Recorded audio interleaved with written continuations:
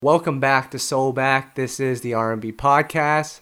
Kyle here, and I'm back with Ed, who just came back from lining up at Popeyes for 3 hours. Oh my God. Yes, your boy's here. Yes, I tried the sandwich. No, I didn't line up for Popeyes because I have integrity, player. But shout out to my man Daniel, my coworker, who hooked me up with a sandwich. He was out. The man had to go to like 2 or 3 Popeyes to get it, but good for him. Well, Ed, I was going to actually put this as one of our play of pleases, but we've got a bunch today, so I'm just going to put it out here now because I had seen it on Facebook. Apparently, because of these long lineups, people have been buying the Popeye sandwiches in bulk and selling them outside the restaurant for $20 a piece. Yes, player. It's just like the old school days where you would... See, you youngins don't realize this, but there was a time before album leaks that you would be on the street and people would try to sell you albums before they dropped. I remember, I think it was Puff's either his first or second album. Before it dropped, someone said, "Oh, I got the leak to that new Puff," whatever it was. I don't know if it was No Way Out or the second one. I think it was the second one. "Oh, I got it. Just give me $6 and I'll give it to you on this burned disc. Now the risk you take is you could put in that disc and it could be Puff's first album, or it could be blank, or it could be the real thing." So these are the things we had to go through before the internet era. It's as trifling as trying to get a chicken sandwich. $20. But hey, that's America for you. Free markets right Look at America. Oh my gosh. The land of getting over. Mm-hmm. Well, listen, Ed, let's get into R&B this week. We got a bunch to talk about, but let's get into our weekly fan shout out here. And Ed, I know you'll be very excited about this one. Can we give a shout out to the B5 fans? Okay, if we have to. Well, Ed, as you know, on a weekly basis we talk R&B and occasionally we talk about B5, and the person that's not on the podcast today likes to throw jabs at the group for unknown reasons. But the B5 fans got a hold of this. They listened to the podcast, and they were not happy with us, Ed. Well, listen, I'm never happy with that other guy anyway. But it's funny because I understand the need to stand for your favorites, but I had no idea that the B5 contingent was so strong in their love for these little boys. They had like 2 songs that I remember.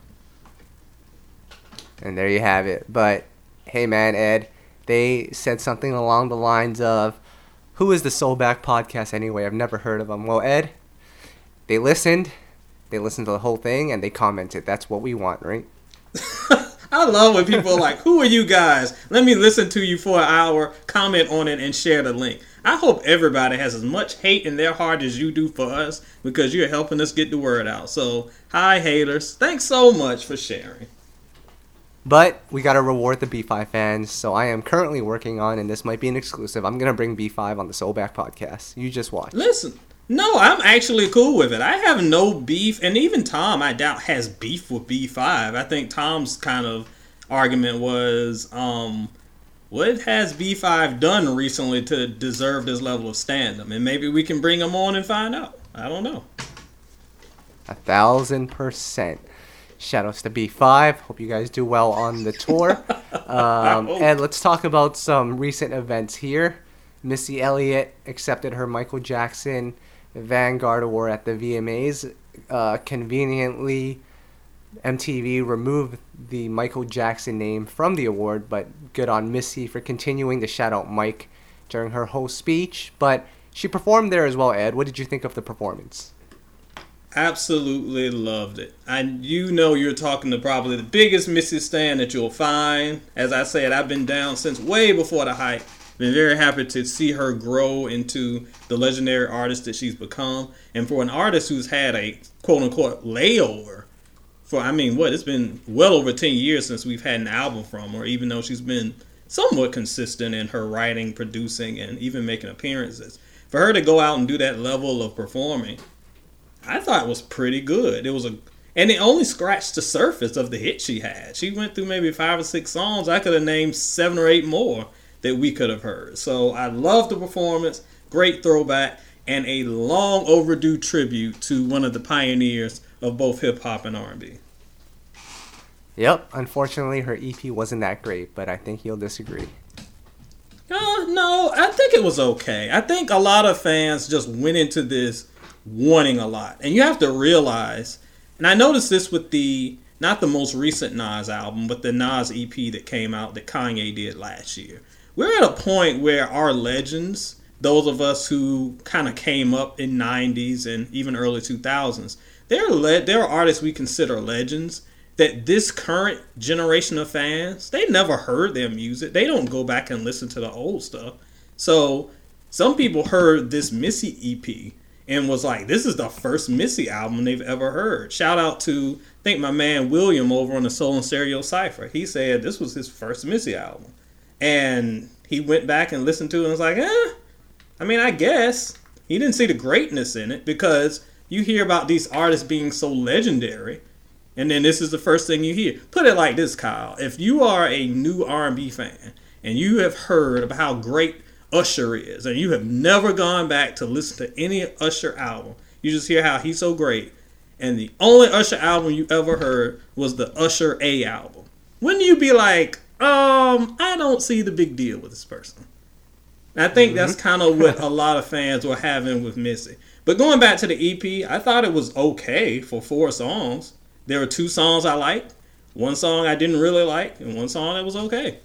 It's just kind of what it is. It was a good sampling of what she brings as far as being able to bounce between R&B and hip-hop and Miami bass and a little bit of trap and a little bit more classic doo-wop and R&B. So I thought it was a great showcase of what she can do, not really a great showcase of her level of talent. So, it was what it was. I'm always happy to get new Missy music, though. Yeah, I think one comment that I found really interesting was that the fans, or not even the fans, but social media in general, was commenting on and asking why Missy was following the trends with the skirts and all the sound effects. But Ed, she was like the originator of that when she first came out. So it's just kind of interesting that people have kind of forgot that. It's hilarious to me. Who was saying beep, beep, who got the keys to the Jeep, and ficky, ficky, ficky, and hee, how? Like, that was all Missy in, like, when I was in high school. This was 20 years before the Migos were in the futures of the game were doing it and embarrassing themselves. Missy beat you to the punch. So I'm not mad at her for doing it. It's not stealing someone's sound or, why is she doing what the young people doing? Trust me, they're doing what she already did. It's okay. Yeah. So, glad to see Missy back. Hopefully we get a full-length project out of this. But, Ed, we've got some full-length projects to talk about here. We do. We have one full-length project that came out a few months back, and C Breezy is set to release a deluxe version of that album. So he dropped 30-something songs, and he's adding another 10 to your playlist, Ed. Listen, come on now. If you got 10 sacks of crap, 10 sacks of crap that's been sitting out in the summer sun, and it smells like death, do you think that pile of crap is going to get better if you put another 20 pounds on that pile? Or is it just going to get bigger and stinkier? Because that's what we are setting up to have, a big stinky summer thanks to Cousin Chris. Why can't we just stop? Well, these 10 songs might bring him to platinum status, so he's playing the game right, Ed. Let him be. Oh, unfortunately, he is playing the game right. And that's what this is, y'all. It is a game. As we talk about here on the Soulback podcast, we talk about the legacy of albums and artists who have put together these strong bodies of work that will forever define their career. That ain't what Cousin Chris is doing. Cousin Chris is getting a whole bunch of songs, throwing them out there on the internet, and trying to get y'all to stream them. Because that is the way to go platinum these days. And the more material he can throw out, that's more stuff for y'all to stream, whether it's good or not. It's not about a body of work being good. It's about flooding the game with stuff so you will continue to click and continue to rise up his sales. I'm tired. Well, Ed, we might have to give C Breezy the Soulback track of the day for No Guidance, because that's his biggest single since Loyal. Not even Loyal, Look at Me Now, actually. Yes, and have you heard the song? It is not good. Well, no one said anything about that. We just celebrate Drizzy and Breezy, Ed. Well, that's what you can do. But as for me and my house, I'm over here smelling the funk of this 25-pound sack of garbage that's been sitting on my stoop for the past summer. Get it off. I'm be done with it. So out of those 10, how many do you think will be actually good? -2. I mean, look at the track record from the last album. There were, 30-something songs? I would say maybe 5 were listenable. And to this day, the only one I had listened to continuously is, what was it called? Sorry Enough? Like, that one's okay. With the grinding beat? Yes, that one I liked. And then the Sean East one was okay. It's not really my style, but, I give him, he gets an A for effort of that one. But, so you got 2 out of 38? That's add another 40 to it? Oh, my goodness. Well, Ed, if he's 10 for 10 on this one, I guess he adds up to about 12 out of 40. Is that a pass? That's not a pass, though, is it? That is not a pass, and I can guarantee you he won't get 10 out of 10 with these new ones. Yeah. But, Ed, if you're a teacher, right, and a student comes up to you and he's failing for most of the semester, but he aces his final, aren't you going to pass him for that? No, not if you fail the entire year and you get a C on your final. You still suck. Damn. You are a rough and tough teacher. But, Ed, let's move on from Breezy and talk about some other projects. Her has re-released her EPs and combined them once again. That tactic got her a Grammy last year. She's done it once again, added a couple of new records to it, Rax being one of them. I thought that was her official first single, but turns out it's just an EP song. Ed, what is this approach? I don't get it. Well, it's part of the game, is what we saw. Again, what we just talked about with Cousin Chris. It's not about creating albums anymore. These are just tactics to boost up streams and in her case, she's basically kind of consolidating these random loosies so that she can present them as albums come award show time or whatever. Because again, we've seen her be nominated and awarded and lauded for these EPs that are just a collection of super old songs. And we're seeing that again. I don't know where this mysterious album is. And don't get me wrong, I am a big her fan and supporter, as you are too. So we want to see new material and we want to hear some good stuff. But it's just, as much as I like her, I feel like we're feeling a little too repetitive here, player. Like the songs, I did like Rax a lot. But the songs are very similar. The marketing and push is pretty much the same. It's just, and she's been doing this for 2 years, and it's funny because I was talking over on the Soul and Stereo Cypher. If you're not on that, you know what to do. Go to Facebook, type in Soul and Stereo Cypher, join us there for some combo. But talking to some members of the Cypher there last week, and they were kind of surprised, she's only been out 2 years. It seems like she's been out like 5 or 6 years because she has dropped so much material constantly over the past 2 years that it's kind of getting like she's flooding the game. I worry that she's overextending her reach. And by the time she does give us her album, unless it's completely different than what we've gotten, people are going to tune out because they're a little burnt out. Yeah, I think one thing that comes to mind when it comes to these album or project releases, I think her team is trying to set her up for a big debut release, and I think in order to do that, their mindset is that she has to have a boot up type of record like Ella Mai. The success that brought to the table, that allowed Ella to drop her debut. But as I think about it more and more, her is not that type of artist. She doesn't need, I mean, of course it would be nice to have a #1 single, but Ella and her are two different artists, so you can't really put that approach to mind when you're releasing Her's project. Exactly. Shout out to my man Gustav in the Cypher, who was kind of leading that conversation as well. I agree with both of you. I think that it comes to a label decision where they're looking for that one big breakout record. And until they get that, they just keep gathering up these loosies and throwing them together and be like, okay, we got this new project for y'all to check out. No, it's not new. And in the meantime, they're scrambling to get this single. And that's why I think for their credit, they thought Rax was going to do it. Again, I like Rax, They threw on YBN Cordae, who was a relatively new artist, fresh voice that actually has some buzz behind him, and he's pretty good, by the way. So that was a good way to kind of push her to mainstream radio. Didn't quite work. Maybe it's time isn't up on that song. Maybe it will pick up, but that didn't really do it. And I think that they keep waiting for this big breakout single. Her, as great as she is, I don't really see that coming from her. Now, maybe she will be. Some of the most legendary R&B artists of all time never had a number one or even top 10 single. But I know this is a different marketplace. So, as that hunt for this elusive mega hit single continues, I think we're going to have these start and stop projects for her. And I just worry that her once ravenous fan base is going to get kind of burned out. Yeah, but here's something funny. I read it from Missy, and I know you participated in Missy's hashtag Ask Missy questionnaire that she was doing the other day. Somebody asked her what her favorite song of 2019 was, and she said Focus by her. Ed, didn't that come out like 3 years ago? Yes, it came out 3 years ago. Last year when everybody was up on Boo'd Up, as you recall, we had that on our top R&B list like the year prior or the year before that. So it just shows how a lot of these very stale songs continue to kind of linger around in this social media climate.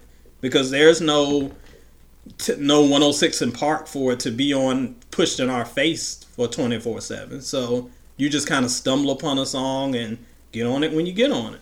So that's a good thing, but then again, it's a bad thing because it's hard for these artists to kind of lock down, okay, this is your hit that's going to carry us through the summer. Because it might not catch on through the summer. Very weird times we live in. Ed, it's funny you bring up 106 in Park because I think about it now. That program really messed up people's perspective on who was big and who wasn't. And I'm speaking to the B5 fans in particular. Yes, B5 was all over 106 in Park. Cherish was all over 106 in Park. Them Franchise Boys, they were all over 106 in Park. But then when you look at them on the Billboard charts, they're nowhere to be found. So I think that program, even though it created fan bases, that is not a good indicator of what's hot and what's not in these streets. Well, and that's true. And not to discredit it, because I think that, honestly, we need a program like that. There is some misconceptions that came with that. If you looked at 106 back in 2002, 2003, like I looked at, you would think that B2K was bigger than freaking Michael Jackson. They were that huge. B2K has maybe one number one hit. They have like maybe one platinum record. Maybe. Like they did okay. And of course a platinum record now is a much bigger deal than it was in 2002 because you can have a halfway decent single and go platinum. So when you look at the sales as far as the actual charting of some of these songs, weren't nearly as big as you would think. Were they successful? No question. But there were a lot of times where we saw artists on TV shoved in our faces that were a whole lot bigger in theory than they were in practice. And Cherish, them Franchise Boys, B5, all of them, not quite as big as 106 made you to believe. Right. So that confirms it. I guess everyone was just watching 106 in Park when B5 was coming out, and that's the cause of this massive backlash against us. But it's all good. We'll get them on the podcast. I guess. I mean, B5 could be sitting right here in my office right now, and I would be like, who are these 5 children? I have no idea what B5 even looks like. All right. Well, Ed, Gallant, I know you love him. He dropped a new record that sounds like it could have been played on 106 in Park back in the day, Ed. This song, it makes me want to braid my hair, rock some baggy jeans, wear a Superman belt, and do my 1-2 step. Because Sleep on It, Ed, it sounds like it came from that era. First of all, if you come up in here with cornrows and baggy jeans and a Superman belt, I'm going to be the first one to shove you down a flight of steps. Good Lord. Anyway, I love Gallant. I feel like every few weeks I get on this podcast and just laud the praises of Gallant. And I will keep doing it until y'all stop sleeping. You want to yell about people not bringing back R&B, and we talk about, oh, why don't we have any younger artists that are giving the R&B that we love? And because you aren't listening, Gallant has a song called Sleep on It, and you're sleeping on it. Wake up. It's a tremendous song. He's a tremendous vocalist. I love his falsetto. I love his approach. He's a great songwriter as well. This is just yet another fantastic song for him. Can't wait for him to give us a new project because he almost always delivers. Love this joint. And of course, Genuine is featured in the video, which excited a lot of people. And Ed, we're not going to touch on it too much, but we were trying to figure out if Genuine is considered underrated or overrated when we look at R&B and his legacy. And Ed, I think you brought up the best point in that in some aspects he's underrated because people might not appreciate all that he's done. But he might be also overrated because, let's be honest, from the senior onwards, he had some decent albums, but none that people really remember. Exactly, player. Just look at it. We just had this conversation about 106 in Park and perception. And that's even today when you see all these think pieces about how so-and-so is changing the culture of music. And it's like, that dude been out 6 months. How is he changing the culture of music? Calm down, think piece, man.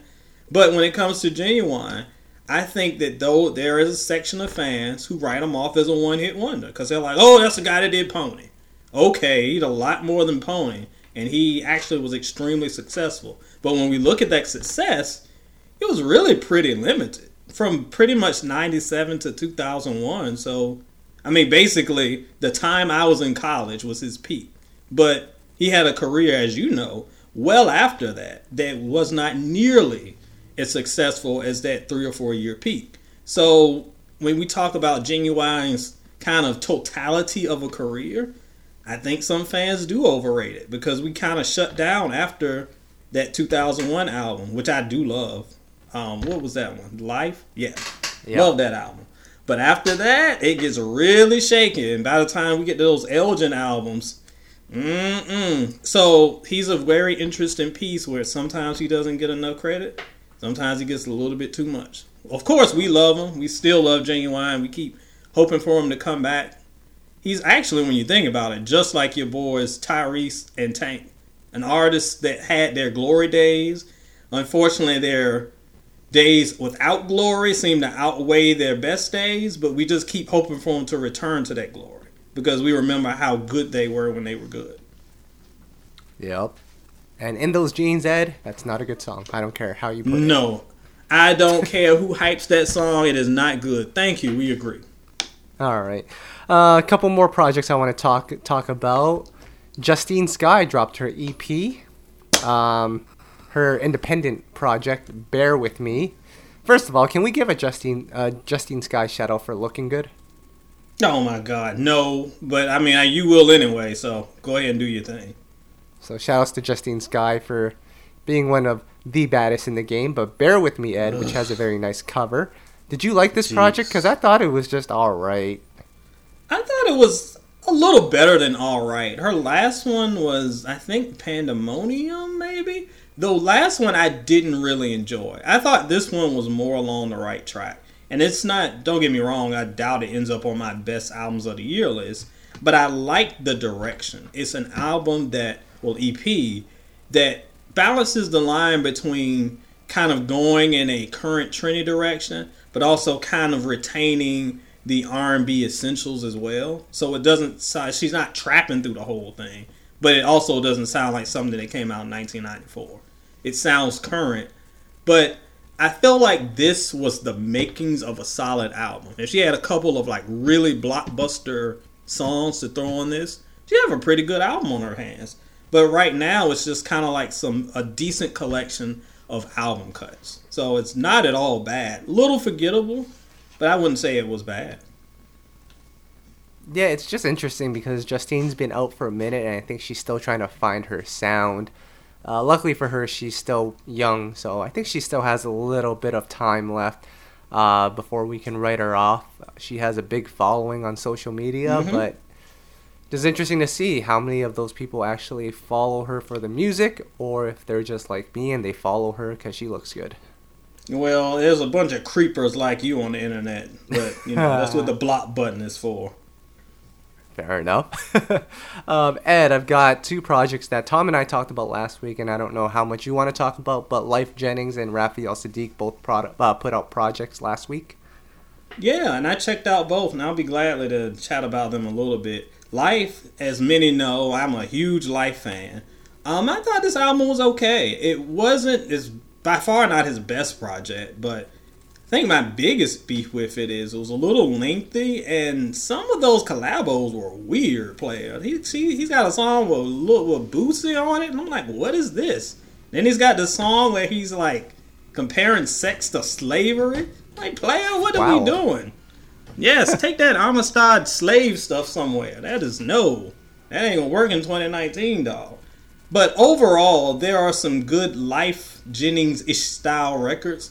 And the thing that I love about Life is he has a great knack for taking kind of situations that we deal with day to day and just making songs about them. He's got this song about the guys, like, I think we're all getting to the point now where we're looking back and having high school reunions. And there were people that in high school that were like the most desirable and the most attractive. And now you look at their social media page and they are the least. And I'm not just saying looks, but attitude and personality. And they're just terrible people.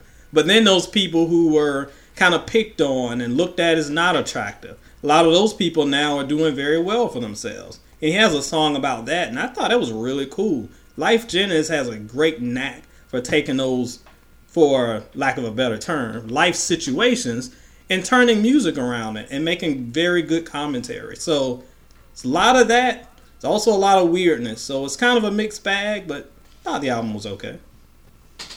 And Ed, I'd like to take this time to give our girl Cassandra Jordan a shout out. She's a massive Tank fan, and I know Tank had a song on this project, and he sounds pretty good on it. So there's your shout out, Cassandra. Yeah, shout out to my girl, and I'm actually saying something nice about Tank, so y'all can leave me alone. I did like that song as well. Yep.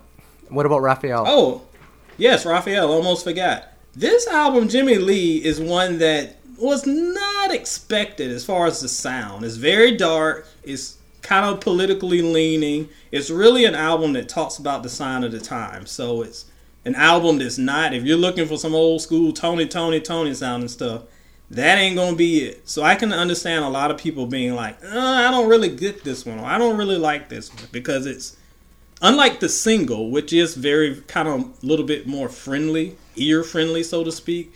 The topics on it get really political and really tough. I think I read that it was even kind of inspired by his brother, who was going through maybe addiction. His brother was going through something at the time, and that kind of inspired the direction of this album. So it's very personal, but again, very dark. I appreciated its sound. I think it's a pretty solid album, but I definitely would understand if fans had little trouble accessing that one. Right. Now, Ed, you've spoken for almost 30 minutes about these new projects, and you've been pretty positive about it all. Before we get into the negative stuff, we got to bring in our special guest for the week. So, guys, grab your popcorn and your soda, because our special guest is coming in. And like I said, every week we try to bring in someone special, someone who has brought soul back. And Ed, I'm really excited about this one. He honestly was one of the key people that influenced, the music that I liked growing up. Funny enough, I was just listening to Brian McKnight's Shoulda, Woulda, Coulda, one of the saddest songs of all time earlier. But we have Harvey Mason Jr. on the podcast. What's going on, Harvey? Hey, guys. How are you? Thanks for having me. Absolutely. So, Harvey, before we get started, I got to ask, in your prime, who wins in a three-point shootout? You, Steve Kerr, Sean Elliott, or Judd Butler? Oh my God! That's not even close. Come on, of course it's me. You know that. No, I'm just kidding. Steve Kerr beats everybody at everything at all times. Wow! At all times. I love at all that. times. Funny. Back then and now. Wow. So we want to get started. We asked this to our guests, and I think you have a pretty interesting story behind this one. But we always like to ask guests, what are some R&B albums that influenced or impacted them growing up? And I want to hear from you, but I know one that actually impacted your career was Joe's All That I Am album, from what I understand. Yep, very much so. Very much so. I would say even before that, though, it was Quincy Jones. It was Michael Jackson, Stevie Wonder. There's so many great records. I can't even probably think of all of them right now. But And the Joe record was special because at the time I started my producing career, an A&R person who was, I guess, kind of co-A&Ring that record or had worked on that record in some capacity, had a copy of it. And I think that was Joe's first record. And I was pitching this A&R person my songs and said, you got to cut my songs on your artists. And he took me into his office and he said, play me your best song. I played him my best song. Then he played me a song off of Joe's record. And he said, which did you like better? Did you like Joe's song better or your song? I said, I like Joe's song. It was definitely better. And he said, what was better about it? I said, well, the production, the vocals were better and the lyrics were slightly better and just kind of the mix was better. And he says, okay, well, until your music is better in all those categories and that Joe song, don't come back to my office. So wow. That was the impact that record had on me. It was crazy. Yeah, and so I went back to my studio and just kind of started ripping apart that record and figuring out what it was about a lot of the songs on that album that made it as good as it was. And it was just a lot of little detail, it was the way the drums were programmed, the sounds that they chose, the patterns that they used, just the way they did vocals, the harmonies, kind of everything was stuff that I learned. And before that, I was also studying albums that I liked by Babyface and Teddy Riley and Devontae Swing and Al B. Sure. All those type of people were making music back then that I really loved. But it was the Joe record that I really got compared to as far as my demo was concerned. And it was that record that I really, really went all the way in and studied how they made it. And basically took about 4, 5, 6 months to rework what I thought were good songs and comparing them to that record. And I went back to the A&R guy and I played him my new songs after I think it was 5 or 6 months. And I had made huge strides in improving my production and my songwriting and just engineering and mixing everything. And so when I played it for the guy, he said, yeah, you did it. You figured it out. He said, that's much better. And he hired me on the spot to do a remix for one of his artists on Motown Records. And I think I got $2,000 or $1,500. And I thought that was like the greatest day ever. So that was it. That's how we got started. I love that story of kind of reinvention. And along that line of reinvention, some of our listeners might not even realize that you spent some time with Darkchild. And during that time, you work with like Michael Jackson, Toni Braxton, Whitney, these legends, and you were able to kind of take these established artists and give them something new. So talk a little bit about how you were able to bring a new sound to the table for these established legendary voices to give them something new for a new generation. Right. Well, I started working with Rodney and Darkchild, I think in 97, 98, somewhere around that area. And I've been producing records before that on my own. I had a couple songs that I had written. One in particular was a Brandy song that Rodney had heard and asked me if I would come work with him on the Brandy record. And originally it was just the song that I had written that he was interested in. But when I got there, he said, oh, I love what you're doing. Why don't you help me with some other stuff? And at that time, I was actually using Pro Tools. And I think I was one of the early adopters of Pro Tools.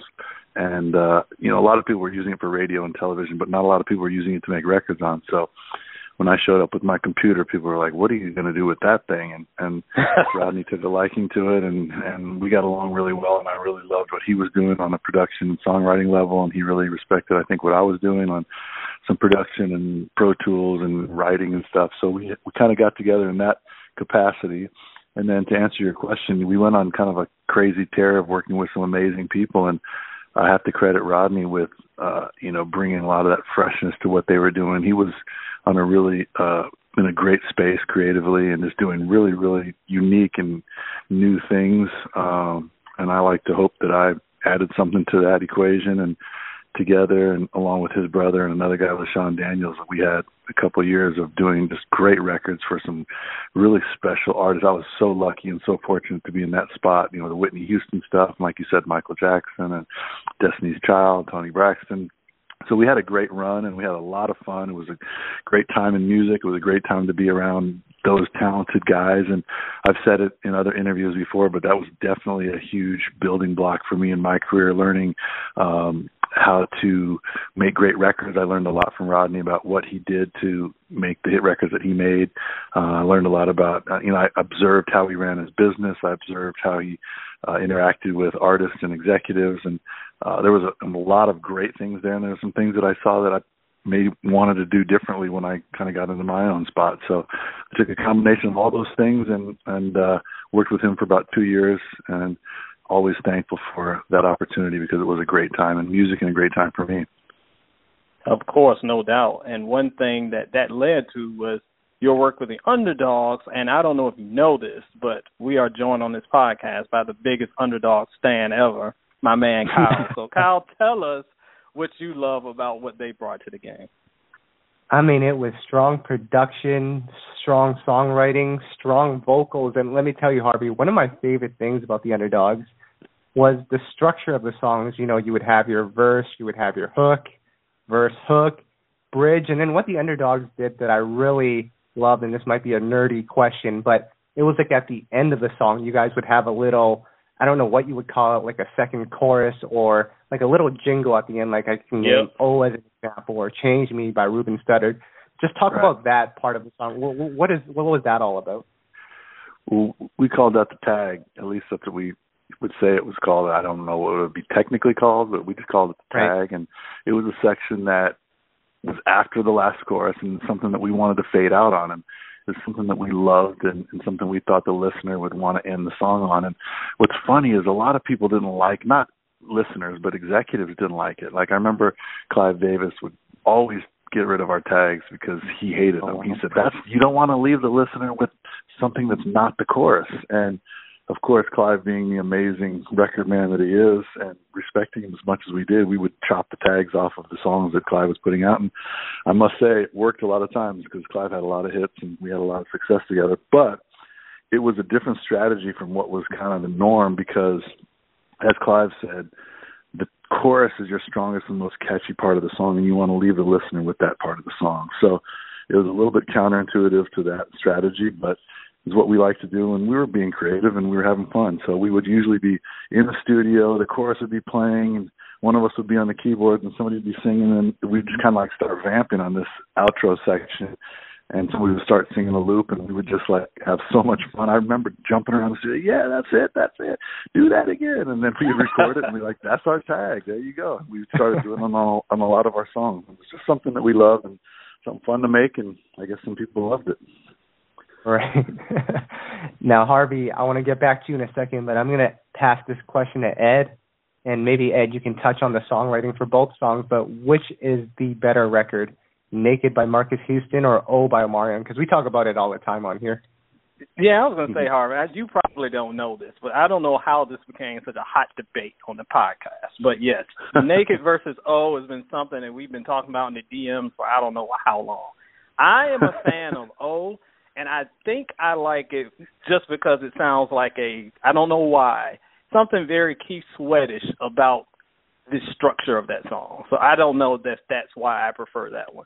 Oh kind of does it for me. But one thing that I enjoy about both songs, and it's something that we don't really see as much in today's music, is there's a sensuality to them where the lyrics don't get gratuitous. Like it gets you and you know what they're talking about, but it doesn't get so on the nose with it. So talk a little bit about, number one, what your favorite might be, and about that songwriting and kind of taking something that's a very intimate, sensual moment, but not going overboard with it, because that's something that kind of grates on my nerves today. Yeah, well, I think to your first question, a favorite of the two, that's a really hard question. They were both written really close to each other as far as a timeline. I think Naked might have been written first, and then I can't remember, but it was in this next, within the same few weeks. So we were kind of in a good space. There was a couple other writers involved in those with us, and some of the other Underdogs was Lil Steve Russell and Tank and Eric Dawkins and people like that. So our strategy on those songs was, of course, we like to talk about relationships and love and physical side of relationships, however you want to say that on a podcast, I don't know. But we obviously that was on our minds 8 guys or 7 guys or 2 guys, however many there were in the room at the time, sitting around talking about what's going on in our lives. So we like to put that into our records, but we also like to say it in a way that was different. And we always were trying to think of clever ways to say it. And I think it might have started actually on How You Gonna Act Like That. And we said a line like the 5th bar of the chorus, and I don't remember exactly what it was, but some ghetto Karma Sutra or something kind of interesting. Yeah. And we always try and say something that maybe takes 2 different things that you would say and mash them together to make a new meaning of something, or something that makes the listener maybe curious, like, what exactly is that? I don't know, but it sounds good and I like it. So we did a lot of that in those records where we're a little ambiguous and we weren't just right on the nose with everything that we said. And that was definitely done because we didn't want to be so obvious and just throw the obligatory kind of sex words into the songs. But it was also done because it was fun, to be honest. Like, we would sit in those studios, and I told you before, like, when we were doing our tag, we would sit in the studios just trying to entertain each other. And, like, what if we said this? And what if we said this? And then somebody would be like, oh, I love that. Let's say that. That's perfect. And that's the stuff that made, I think, our songs different, and maybe made our songs something that some people liked. It was because we were having so much fun writing them, and we knew when we were writing, if we were entertaining each other and making each other laugh and smile and be like, oh, I love that, then listeners, we hoped, would do the same thing. So that's kind of how we wrote songs. Right. That's dope. Now, with a handful of artists, Chris Brown being one, Omarion and Marcus Houston being some others, you worked on consecutive albums with these artists. Is that harder or easier since you've been around them for more than one album? And what's the approach when you're going in with them the second time around? I think it's easier when you're working with somebody on more than one occasion, because by the time you do it a second time, you know who they are. You know, as an artist, what they're about, what their story is, where they're from, what they're into. You also know the technical stuff, like what's their range, what kind of songs suit their voice, what kind of songs suit their brand and their image. So it's a little less research and like studying that you're doing on a follow-up record. And then obviously a third record, you know it even better. On the first record, we would always like to really be smart about the songs we were writing, because we want to write songs that were relevant to that artist. And when you're writing songs, you try and make things that the artist can sing about that are true, or that they can react to or relate to, because that way you get great vocal performances, and that way those performances translate to the listeners. Listeners know when the singers are singing something from the heart or something that's authentic. So we always wanted to go into sessions with artists knowing what they are talking about, where are they in their career, where are they in a relationship, are they with somebody, do they have a kid, do they have just a bad breakup, or did they lose someone they love? There's a lot of things we would just look into before we started writing random songs. So I think that is the reason later records are easier. What was the second part of your question? What's the approach when you're working with them the second time around? Are you trying to outdo what you did on the first one? Are you trying to bring different subject matters to the table? I think every time we go into the studio with an artist, we're trying to outdo not only what we did with them last time, but what we did on our last week's work or our last session or our last song. So on a second record, you obviously know the artist better, you know who they are, but you also have a bar of what you did last record, and you're trying to beat that. You're trying to give them the next best song. And every time I go into the studio with an artist, my goal is always to try and give them the best song they've ever had and give them the best vocal performance that they've ever recorded. So when the fans or their followers listen to this music, they're like, oh my gosh, this artist sounds better than I've ever heard them. That's always my goal. So I think that's the case when you're doing a follow-up record for sure. Absolutely. Now, Harvey, during this segment of the podcast, we want to highlight some of the records that you've done or some of our personal favorites. Ed, what do you have for Harvey? See, I was going into this going one way, but that story Harvey just told me just reminded me of something else. One song I love, as many of our listeners know, I love Hood Monica. So I was going to talk about the song that they did, Sideline Ho, because it's just hilarious. However, this story that he just gave about being able to tap into an artist and their experience reminded me of a song I completely forgot about until just now, and that is Ruben's Sorry 2004. And I've got this crazy story behind this song. Now, most of our listeners would remember when Beyonce dropped the Lemonade album, and had that song called Sorry.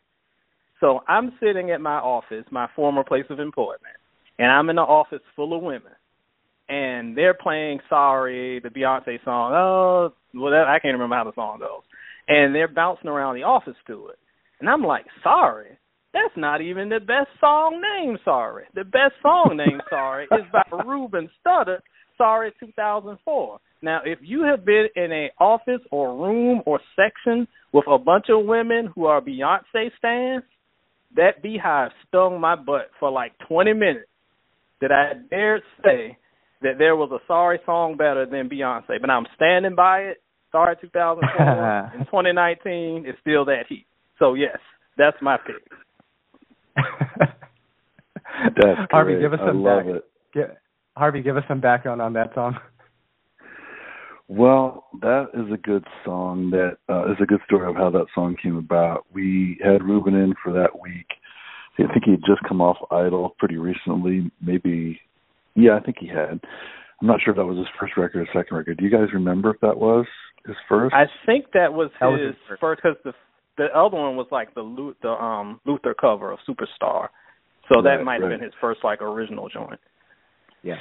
Perfect. So, yeah, he had just come off Idol, and he came to the studio, and we were just trying to get to know him, and he was just like this lovable guy. And so we were trying to write songs that gave him a little bit of edge, but also played or leaned into his lovable teddy bear side. And that's just really what we got from spending time with him and getting to know him. And we had produced a song for him on American Idol. I think it maybe even was that Luther song or a song that he sang for his final song. So we did know him a little bit, but we always felt like on Idol we could never really give him any edge at all because it was so, I don't know the best word, but it was, you had to stay a little bit middle of the road, a little bit more generic for the TV show. So once we got our hands on him in the studio, we're like, okay, now we're going to give Ruben some real records, and we were really excited. So when Sorry 2004 came up as a concept, we just thought it really fit him, and some of the lyrics in that song were kind of perfectly suited for his personality and kind of the way he carried himself and the way that he had told us he was in different relationships at the time. So I remember exactly how that song started. I remember where we were sitting, and I remember playing it for the first time and how excited we were when he started singing it. And I also remember playing it for Clive. And first listen in his bungalow, he heard it and he said, I love it. This is amazing. This is perfect how Ruben should be. And it was after we recorded a couple other songs with Ruben as well. And I don't think this song was on Ruben's album, but I have a copy of it. I should play it for you guys. I think you'd like it. Or maybe it did come out, but it was called Coming Off Soft. Have you guys ever heard that song by Ruben Studdard?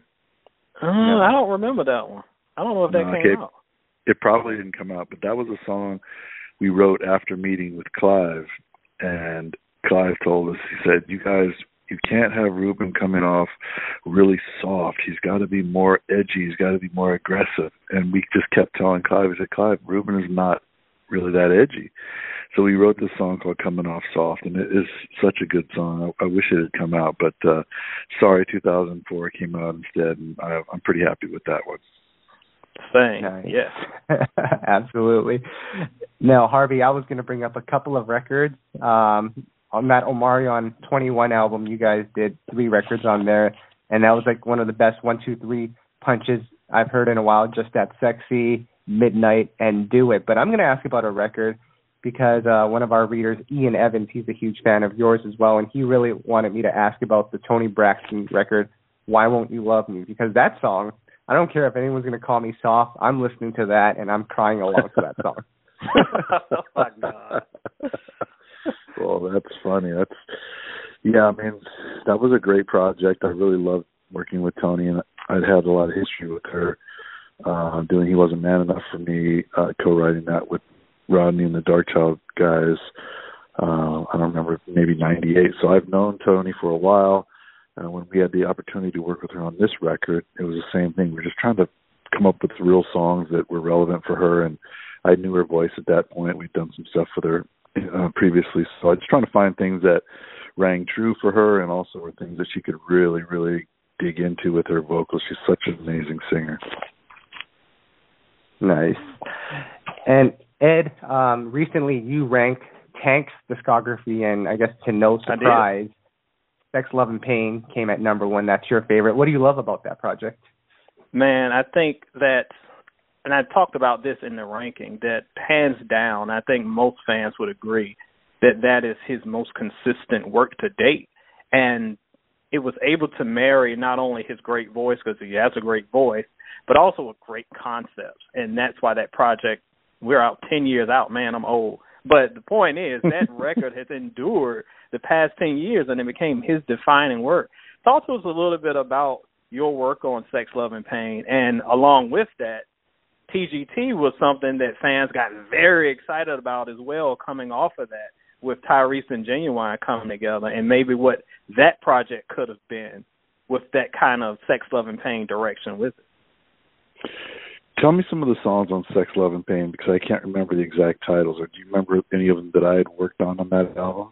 Wedding Song, the gold Wedding the gold Song standard is Please Don't Go. Yeah, we got Heartbreaker. Oh, yeah. Wedding Song is a great song, too. I love Wedding Song. It's so fun. So fun. Yeah. I think Tank is one of the most talented guys that I've been around. He's got the whole package: songwriting, playing piano. He's funny. He's an amazing singer. Like, he plays sports. He just makes you mad. He's so good at everything. So that was when we kind of first started being around Tank. It was around 2008, I think, 2007, somewhere in there. And he came to our building. I think he was on Blackground Records at the time, possibly, or maybe just finishing his deal there. And he was just trying to find a new direction and trying to find new people to collaborate with. And I think Tank had done a lot of his production by himself, which I mean, he very well could, because he's that good. So we were very fortunate that he came around the building, and we got a chance to work on that record, because, like I said, he can do it from the top to the bottom all by himself. But with that one, we just hit a good note together. You know, he brought what he brought, we brought what we brought, and it resulted in what I think are some really cool songs. Like you said, good concepts, and that was something that we really focused on with the Underdogs. We would have a track a lot of times, and we would be thinking what the track made us feel, or as I said, where is the artist in their career? What are they going through? How are we going to encapsulate that in a concept, in a song? And we usually start with the title, and a lot of people don't work that way. They start in the verse, and they write through songs, verse, B section, and then they get to the chorus, they figure out what it is. But for us, everything really started with usually the chord progression and the concept. And somebody would pop off a concept, and I think Wedding Song, somebody's like humming the Wedding Song, da da da da, and I think we actually ended up putting that in the background of that song somewhere in the track. That's just kind of how those songs popped off. It was somebody came up with a cool what if we wrote a song about this and we said this in this kind of way, and then everybody would get excited and say, yeah, that's it, let's go down that road. So that was one of the cool things about having Tank in the building. He was so creative, so talented, and he could pretty much do anything. Right. Now, Harvey, I got to ask, as a producer, obviously Tank has gone on to do different things, different sounds. Right now he's working on that trap sound that everyone's doing in his own way. He's kind of fused it with R&B, which our readers and our audience, some love it, some wish he went back to that Sex, Love, and Pain sound that you guys had worked on. As, you know, a friend and a producer, how do you manage that? Because I'm sure you have some ideas for what Tank should do as well, right? I have ideas on what everybody should do, because I think that's right. But as an artist, you know, Tank is prolific. He can, like I said, he can do it all. So I don't really contend to know what he should do as an artist. I feel like he can do, at one point he was doing piano and vocal only, and I thought that was incredible. And then he was doing real R&B, and I thought that was incredible. So I think if he's focused on trap and R&B, I'm sure he'll figure out how to make it really special and unique, because as soon as Tank sings on something, to me, it's special. And musically, he's on another plane than most people, just piano playing, chord progression-wise. He's just really somewhere else. So if he can figure out how to fuse those things together, I'm sure it'll be really great. But I've always been a fan. I'll continue to be one. Right.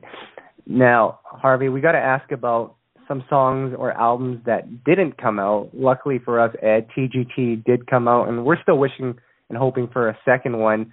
But Harvey, are there any projects or songs, you mentioned the Ruben Studdard record earlier, are there any records that you wish came out that are still in the vault? Like I know a lot of fans, especially on our side, have been asking about the Glenn Lewis project that you guys worked on back in, I think, 2007 or 8. Oh, I love that project. It didn't come out, did it? No. Oh, the music in there, you guys, you would love it. It's so good. It is so good. There's a few of those, though. We did some Mary J. Blige records. I think a couple came out, a couple didn't. There's one or two really cool Jennifer Hudson songs that didn't come out. There's a couple Chris Brown songs that are amazing. At some point, we have to pull these songs together and see if the artists will let us put them out, because there's so many really, really good songs and great performances by a lot of really cool artists. Agreed. But on the flip side, I know currently you've been working on film, working on your own as well. Ed, I think you had some questions about that. Yeah, I love that. One thing that we haven't really had on the podcast is someone who has had a lot of experience, not only in the studio as far as creating albums, but scoring films as well. Tell us a little bit about your work in that arena and how it differs for scoring a film as opposed to putting together a body of work as an album. It is different. Having done albums and song production for 30 years or 25 years now, it's something I love to do. But the challenge of working in film and television is really unique because there's so many different stakeholders. There's the director and producer and music supervisor and head of music at the studio. So there's a lot of people that you're collaborating with and working with on the music team to try and make the music what it is. So it's less of an individual sport, more of a team sport, I think is a good way to look at it. And it's also a lot of different genres, where generally I was doing mostly R&B and some pop music. Now on film and TV, I'm doing everything: big band, jazz, classical, country.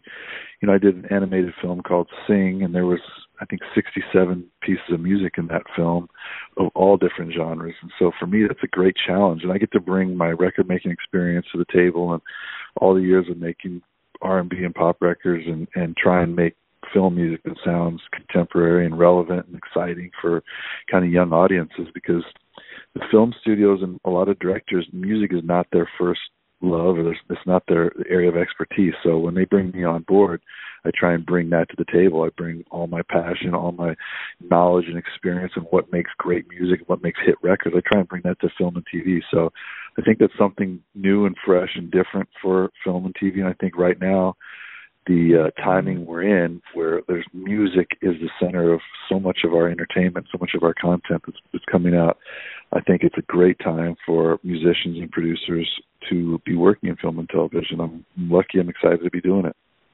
I was going to ask if you had kind of like a favorite project, because glad you mentioned Sing. That is just an incredible piece of work with the diversity in sounds. Is there one that stands out all these years? It's like, yep, that's the one I'm proudest of.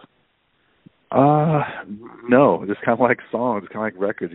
I'm proud of the work I've done, but I always feel like I can do better, and I always think like my next thing is going to be my greatest achievement, hopefully, and that's the way I like to try and work. But I'm proud of, Straight Outta Compton was really special. Doing all that music was incredible and very challenging. The Pitch Perfect movies were unique and different in their own way and a lot of fun. And I think my most exciting project is my upcoming project, which hopefully you guys will appreciate. So I'm producing the biopic about Aretha Franklin and her life, which is coming out next year. And, of course, I'll be producing all the music as well. But that's something I'm really excited about because the story is incredible. The music is amazing. And, of course, Aretha's iconic. She's going to be played by Jennifer Hudson. So I think these new vocals and new versions of these songs are going to be really, really special. And I can't wait to share them with everybody. I can't wait for that one. I don't know if you've seen the Aretha Franklin documentary. I think Spike Lee had a hand in it. I checked that out last weekend.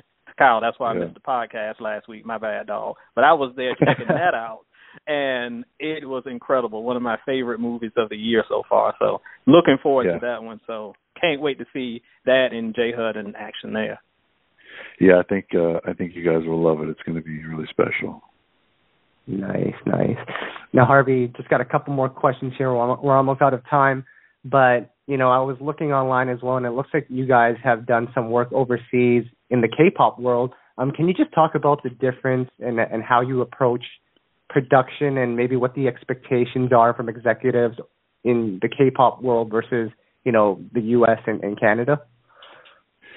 Yeah, I think in Korea they really love American music and they love American production, which is great because I've been able to go over there and produce quite a few songs for the K-pop market. But I think I find them to like more action, more excitement in their music. Even in ballads, they want different sections. They want each musical section to be different. They like key changes. They like tempo, rhythm changes. They just love a lot of excitement and variety in their music. And I think a lot of it has to do with their visuals. You know, they make such amazing videos and they're such incredible performers that I think they like to have that change up from section to section. So that's one of the biggest differences, is just how you're writing and how you're producing music for the K-pop market. Also, they translate most of your verse and pre-chorus lyrics into Korean. So what you write in English, maybe a lyric says, I'm driving down the street in my car listening to music, and they translate it to, the sky is blue and we love these flowers, you know. So it's just like, it's very random how they do their verses. But when they get to the choruses, a lot of times they're singing those in English, or they're, you know, kind of doing half and half. So the choruses are really important. So we spend the majority of our time lyrically on the choruses and on the concepts, like what is going to be a concept that sticks with the K-pop audience, what's a chorus that's going to sound cool to them. So that's some of the differences. And then I also think just the recording process is different. The writing process is different. We go to Seoul to do the records and spend time in Korea, which is just such a different energy. Great place, great city. The people love music there. That's one thing I really appreciate about Korea and being in Seoul, is the fans are true fans. They're fanatical. They stay outside the studio. They wait for people to come and go so they can see who's going in the studio, see if they can catch a glimpse of their favorite artist. They buy multiple copies of the CDs there because they have different artwork inside of them. And they're just truly passionate about music. So I really love the energy, and I love working over there. Man, I got to move over there. They sound like me. I still copy the CDs for the yard. Yeah, me too. Yeah, that's awesome. Harvey, last question, and this is actually a two-part question. Number one, who are you in the studio working with? I know I saw you with Neil not too long ago, but number two, are you going to have bridges on your new songs? Because let me tell you, Harvey, on these new R&B songs, with the lack of bridges, it's making me sad. It's driving me crazy, dog. No, it's killing me. No bridges, and they don't have any tags for us, so we got to keep these tags alive. Of course. Yeah, no, it's been the last few weeks. I'm doing a musical for Netflix, Christmas musical, so that's involved some pretty fun singers. Trying to think of some of the people that you would know in that. I'm not sure of all the great singers. I can't even think of them all, but there's some really good singers there. I'm doing Sing 2 for Universal, which is, again, another musical animated show. So that's, of course, got Reese Witherspoon and Scarlett Johansson singing there. So they're in the studio. Then I'm doing another movie with Sam Jackson, who's actually singing, who can really sing, by the way. When you guys get a chance to hear it, I think you'll appreciate it. Yeah, it's really fun, great music. I won't let the cat out of the bag as to what movie it is yet, but it's a musical biopic, and he's doing great work on. And then a couple artists, some new artists that I'm working with, and some up-and-coming people. But I will make sure we have bridges and tags for you guys at all times. That's why we love you. Keep it alive. The other thing I would love to mention to you guys and to your listeners is, just a couple of months ago, I was nominated and elected as the chairman of the Recording Academy. So I'm really excited about some of the stuff we're doing there. What's up. Yeah, I think your listeners may or may not know what's happened in the industry, where songwriters and many other people in the industry aren't getting compensated properly for their intellectual property creation. So the Academy is doing great things in D.C. and trying to get legislation passed for creators and songwriters and artists and producers. And then we're also doing great things in education, bringing music back into the schools, trying to make sure music is exposed to as many kids as we can. And finally, Music Cares, which is something that gives money back to musicians and creators in need, whether they're sick or injured, or they lose their instrument in a fire, or somebody's addicted to drugs. Last year we gave away almost $8 million to people who needed it. So very passionate about the Recording Academy, and I think anyone who appreciates music like you guys do or your fans do, I think will understand and appreciate the Recording Academy for the great work that we're doing there, besides giving away Grammys. But that is huge news. I don't know if it even resonates, but for those listening, that is some big news. And for those who like to say, as we like to say, we're keeping R&B alive, that is a huge step toward keeping the music we love alive. Yeah. Yes, it really is. And the leadership in the Academy is all new. There's a lot of really, really exciting people that are really passionate about a lot of different genres of music. Me, of course, R&B. I kept that quiet when I was running my election, but now I can talk about R&B all the time. Yeah. But no, we have great leadership, and I think there's great things happening at the Academy, and it's going to really impact the music business, the music community, listeners, creators, everyone. So I'm really excited. I am too. We appreciate what you're doing. Yeah, thank you. I appreciate what you guys are doing. You guys have always been super supportive.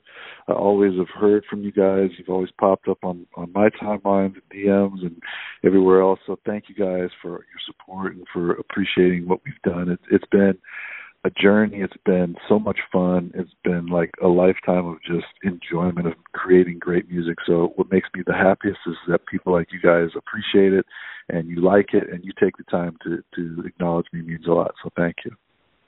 Absolutely. So, Harvey, I appreciate you for joining us on the podcast. We'll always support everything you've got going on, especially now because we're finally going to see some support in the education system for music. So, Ed, the bridges are coming back. Don't you worry. But, Harvey, I appreciate you.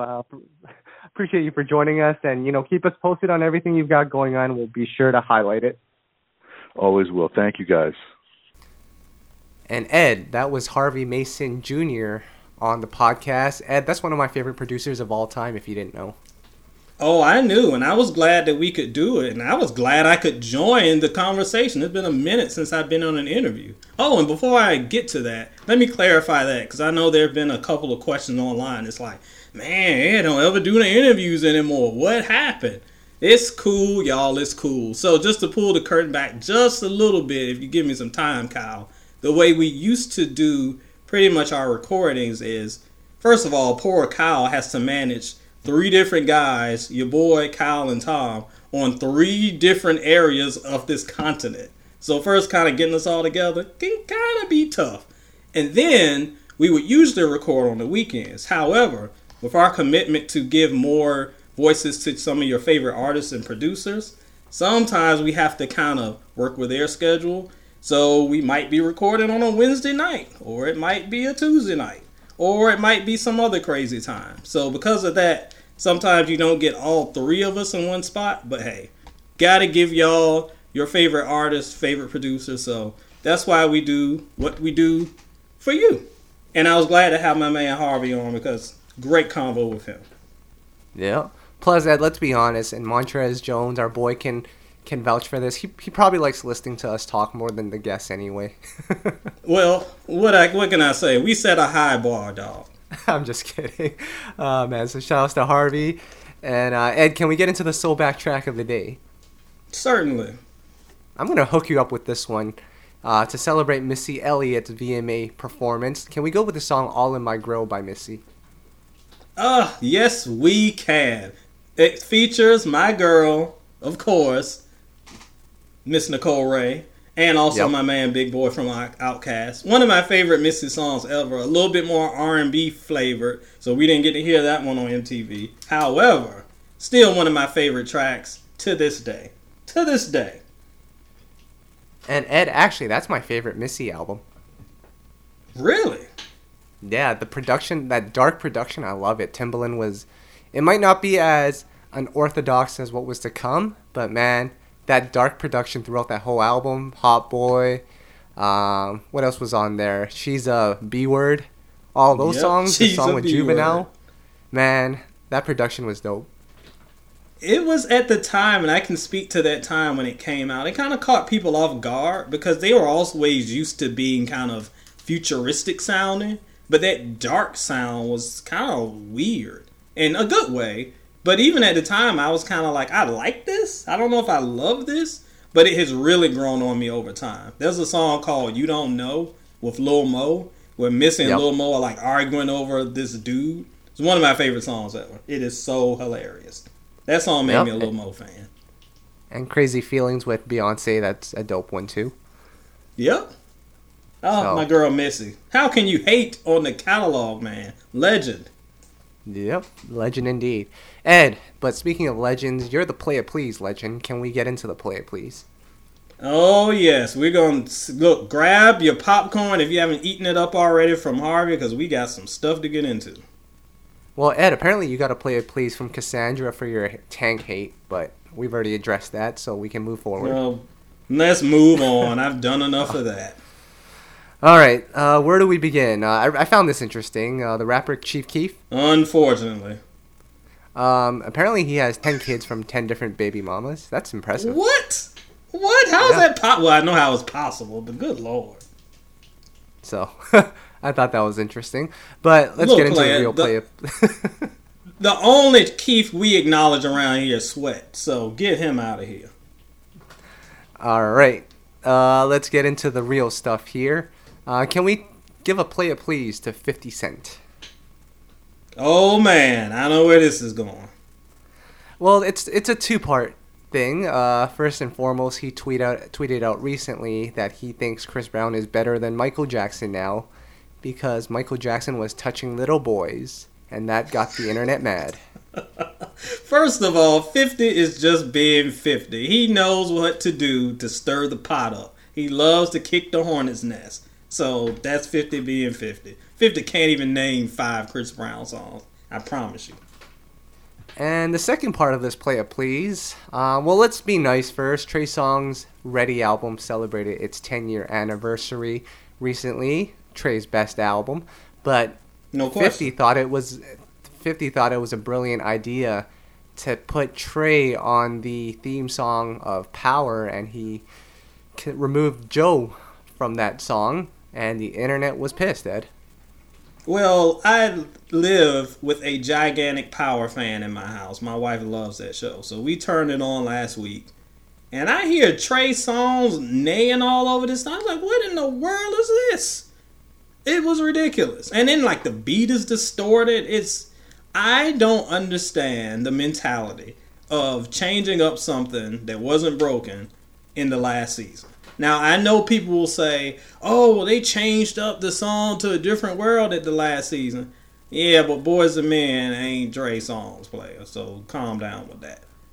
I didn't like it, but the internet really didn't like it, and they went ballistic over it. I mean, I think they kind of went a little overboard. My question was, what happened to Joe? I feel like there's a story there. Yeah. But Trey Songz did take it to social media to say the negative response, it's making him sad. So, poor Trigger. Poor Trigger. You did your best, dog, but that Joe theme song was a hard act to follow.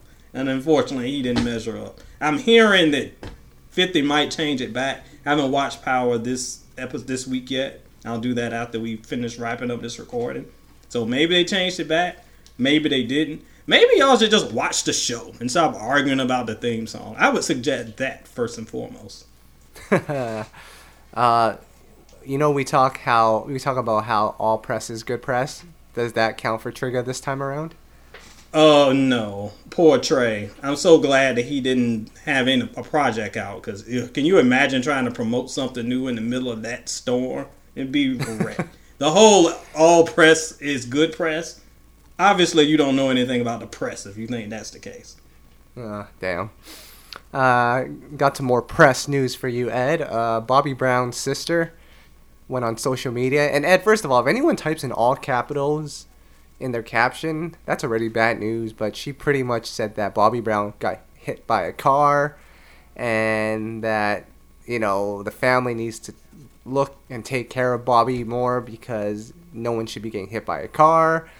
And then footage came out like the next day, and Bobby Brown was walking fine, and he said that was all fake. Ed, what the hell is going on? Oh my God. I don't understand. What is with these celebrities and their kids going on social media wilding out? The last time I was on a podcast with y'all, you had Brian McKnight's kids acting up. Now we got this. I wish everybody would just... Look, social media is fun. I like the memes. I like hanging out with fans. I like discussing music. I like sometimes even chatting with artists. But this whole putting your family's dirty laundry out there is too much for me. Y'all need a new hobby that doesn't involve sticking your thumbs on a phone to talk drama. So ridiculous. Right. Got another, Ed, we have a lot of player pleases here. This one I think you'll find fairly entertaining. Can we give a quick shout out to Team Childish Gambino? Oh, no, we can't, because I know where this is going. No, we can't. So I came across a tweet where Team Childish Gambino, that I guess is his fan base, his fan page, wrote, "I'm not sure if it's just me, but I think Childish Gambino's version of So Into You is better than Tamia's." Ed? Oh, it's just you, player. I heard that old dry version of Tamia's song. Why are we still hyping it up like it was good? I feel like when it dropped and everybody was going crazy, there were two people trying to talk sense in everybody. Me and DJ Soulchild. We were like, what? What are y'all hearing? Like, it's okay at best. But better than a classic Tamia song? Please have a stadium of seats, because we are not here for this. Yeah, I think Childish Gambino did better in Lion King than he did on that song. And even that's kind of pushing it. Did you see Lion King? I did. Yeah, it was alright. Yeah, we're going to have to talk about that another time, because I think the Beehive is lurking right now, so we're going to have to skip on ahead, Ed. I've been stung enough about that one. Oh, man. And then the last player, please, Ed. We talked about this last week, me and Tom, about Dallas Austin, who we are planning to get on the SoBack podcast, and that was even before he went nuts on social media and told all the stories from the 90s. Last week, he was trashing Boys to Men, and I don't think we're getting Sean Stockman anymore because of that, Ed. But again, I will withhold comment on Sean Stockman. I love him, but nah. We'll save that for a true Hollywood story another time. This is true, but Ed, this week, he commented on Brandy and Monica's alleged beef from the 90s. And before you get into what you're going to go into, I actually spoke to a producer yesterday, actually a good friend of ours. I'm not going to say who. And he confirmed that this was all true. Every single thing that Dallas said was true. Well, go ahead and enlighten our listeners to what happened, because I already knew it was true, but go ahead. So, if you remember in the 90s, and maybe you can speak on it better than I can, but there's always been this like rivalry that the media created between Brandy and Monica, and then when The Boy Is Mine came out, you know, it played to what the media was trying to set up, and everyone went crazy over it. The song is a modern day classic now. People love it. And that tension, you know, they actually did a really good job of it in the music video as well. It seemed like they actually had beef. They went on ahead and performed it at the VMAs, I believe.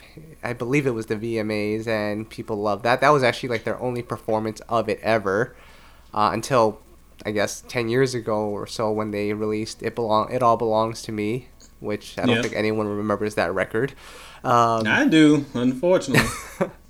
But Dallas did an interview, and he pretty much just said during the Boy Is Mine era, that tension was real, and apparently Brandy was acting too Hollywood around Monica. Monica, being straight from the A, took exception to it, and I guess does what all Southerners do. They rely on their fists to do the talking, and I guess Brandy got hit.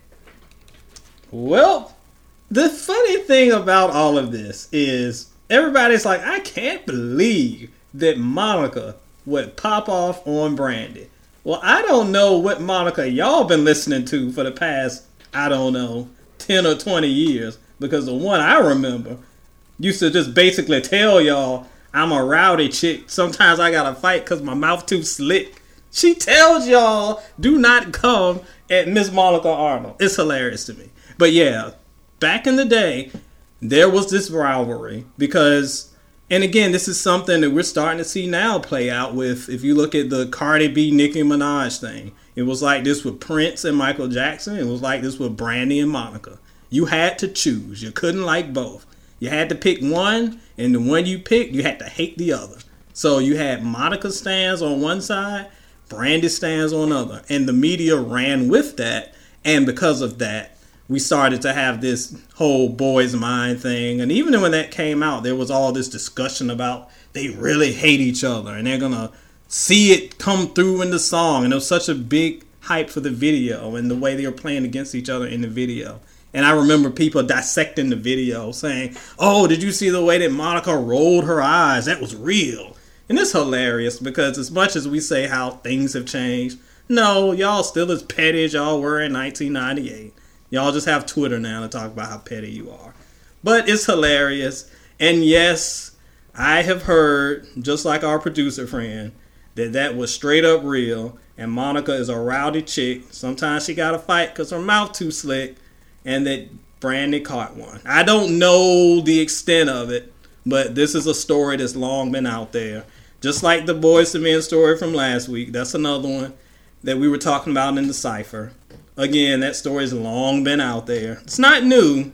I think it's hilarious that Dallas is bringing all this back because it's kind of enlightening for a new generation of fans. But if you know, you know. Ain't new to us. Well, Ed, I went back and did some Wikipedia research, as I always do. Also brought in YouTube this time around. Now, okay. As I mentioned earlier, It All Belongs to Me came out, I think, in 2012. That was on Monica's horrible New Life album, but we don't have to get into that album. I did not like that album. So they were cool at that time, and it seemed like there was one interview, I think, with Angie Martinez, where Monica brought up that incident of that fight. And if you remember, back in the 90s, Brandy was considered America's sweetheart. So her team cleaned up that rumor and just acted like it was a rumor so they can move on from it. So Monica brought it back up during promo time for New Life, and I think that's why they fight on social media all the time now. But Ed, more importantly than that, I actually went back and rewatched their performance of The Boy Is Mine. And there is one part in the performance where Brandy pretty much gives Monica the $1 million dream, the Taz mission, or otherwise known as the sleeper hold. Oh my gosh, I remember this. Oh my goodness. So. Oh my goodness. He said he gave her the Taz mission. I am done for the evening. Brandy is no punk herself. I guess, but it's so funny because you're right. Back then, and that's where I remember a lot of my female friends were Team Monica because it's funny. Brandy is a lot like Beyonce today. Well, not to the level, but a lot of people don't like Beyonce because they feel like she's overexposed. Everybody hypes her. She's on everything. And that was definitely Brandy in the late 90s, who had the TV show. She had the Cinderella movie. She had songs everywhere. She was America's sweetheart, and people don't like the favorites. They like the underdogs. And then you had Monica, who was this street chick who kept it hood, kick down your doors and smack your chick. Man, I love that song. I'm just going to quote it all day. So you had this hood chick versus this Hollywood kind of manufactured girl. And that's where the drama came from. And yep, a lot of people thought poor Brandy was fake. Monica was real.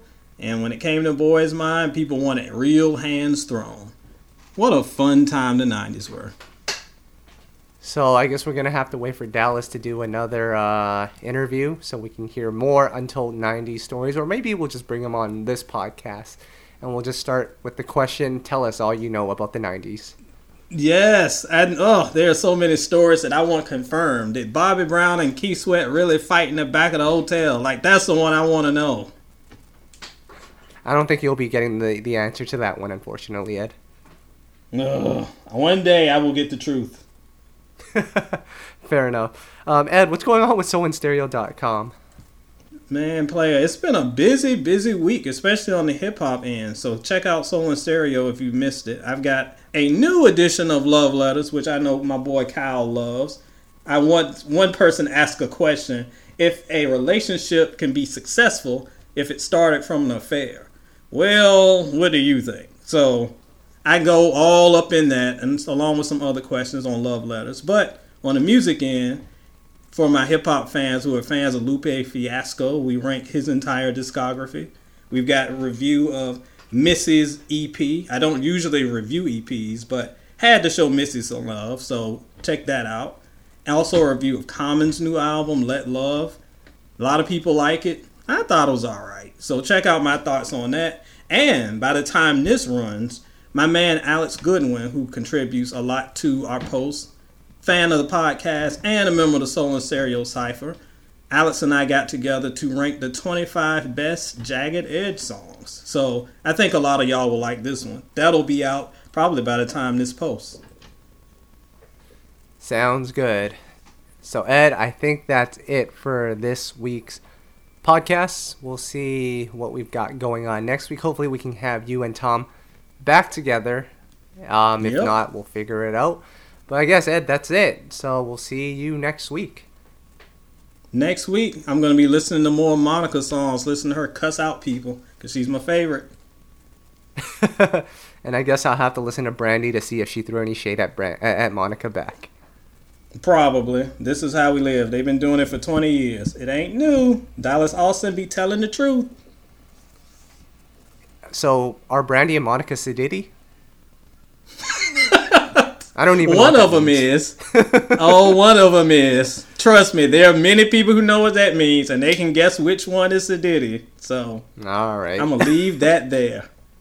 All right, Ed, we're out of here. All right.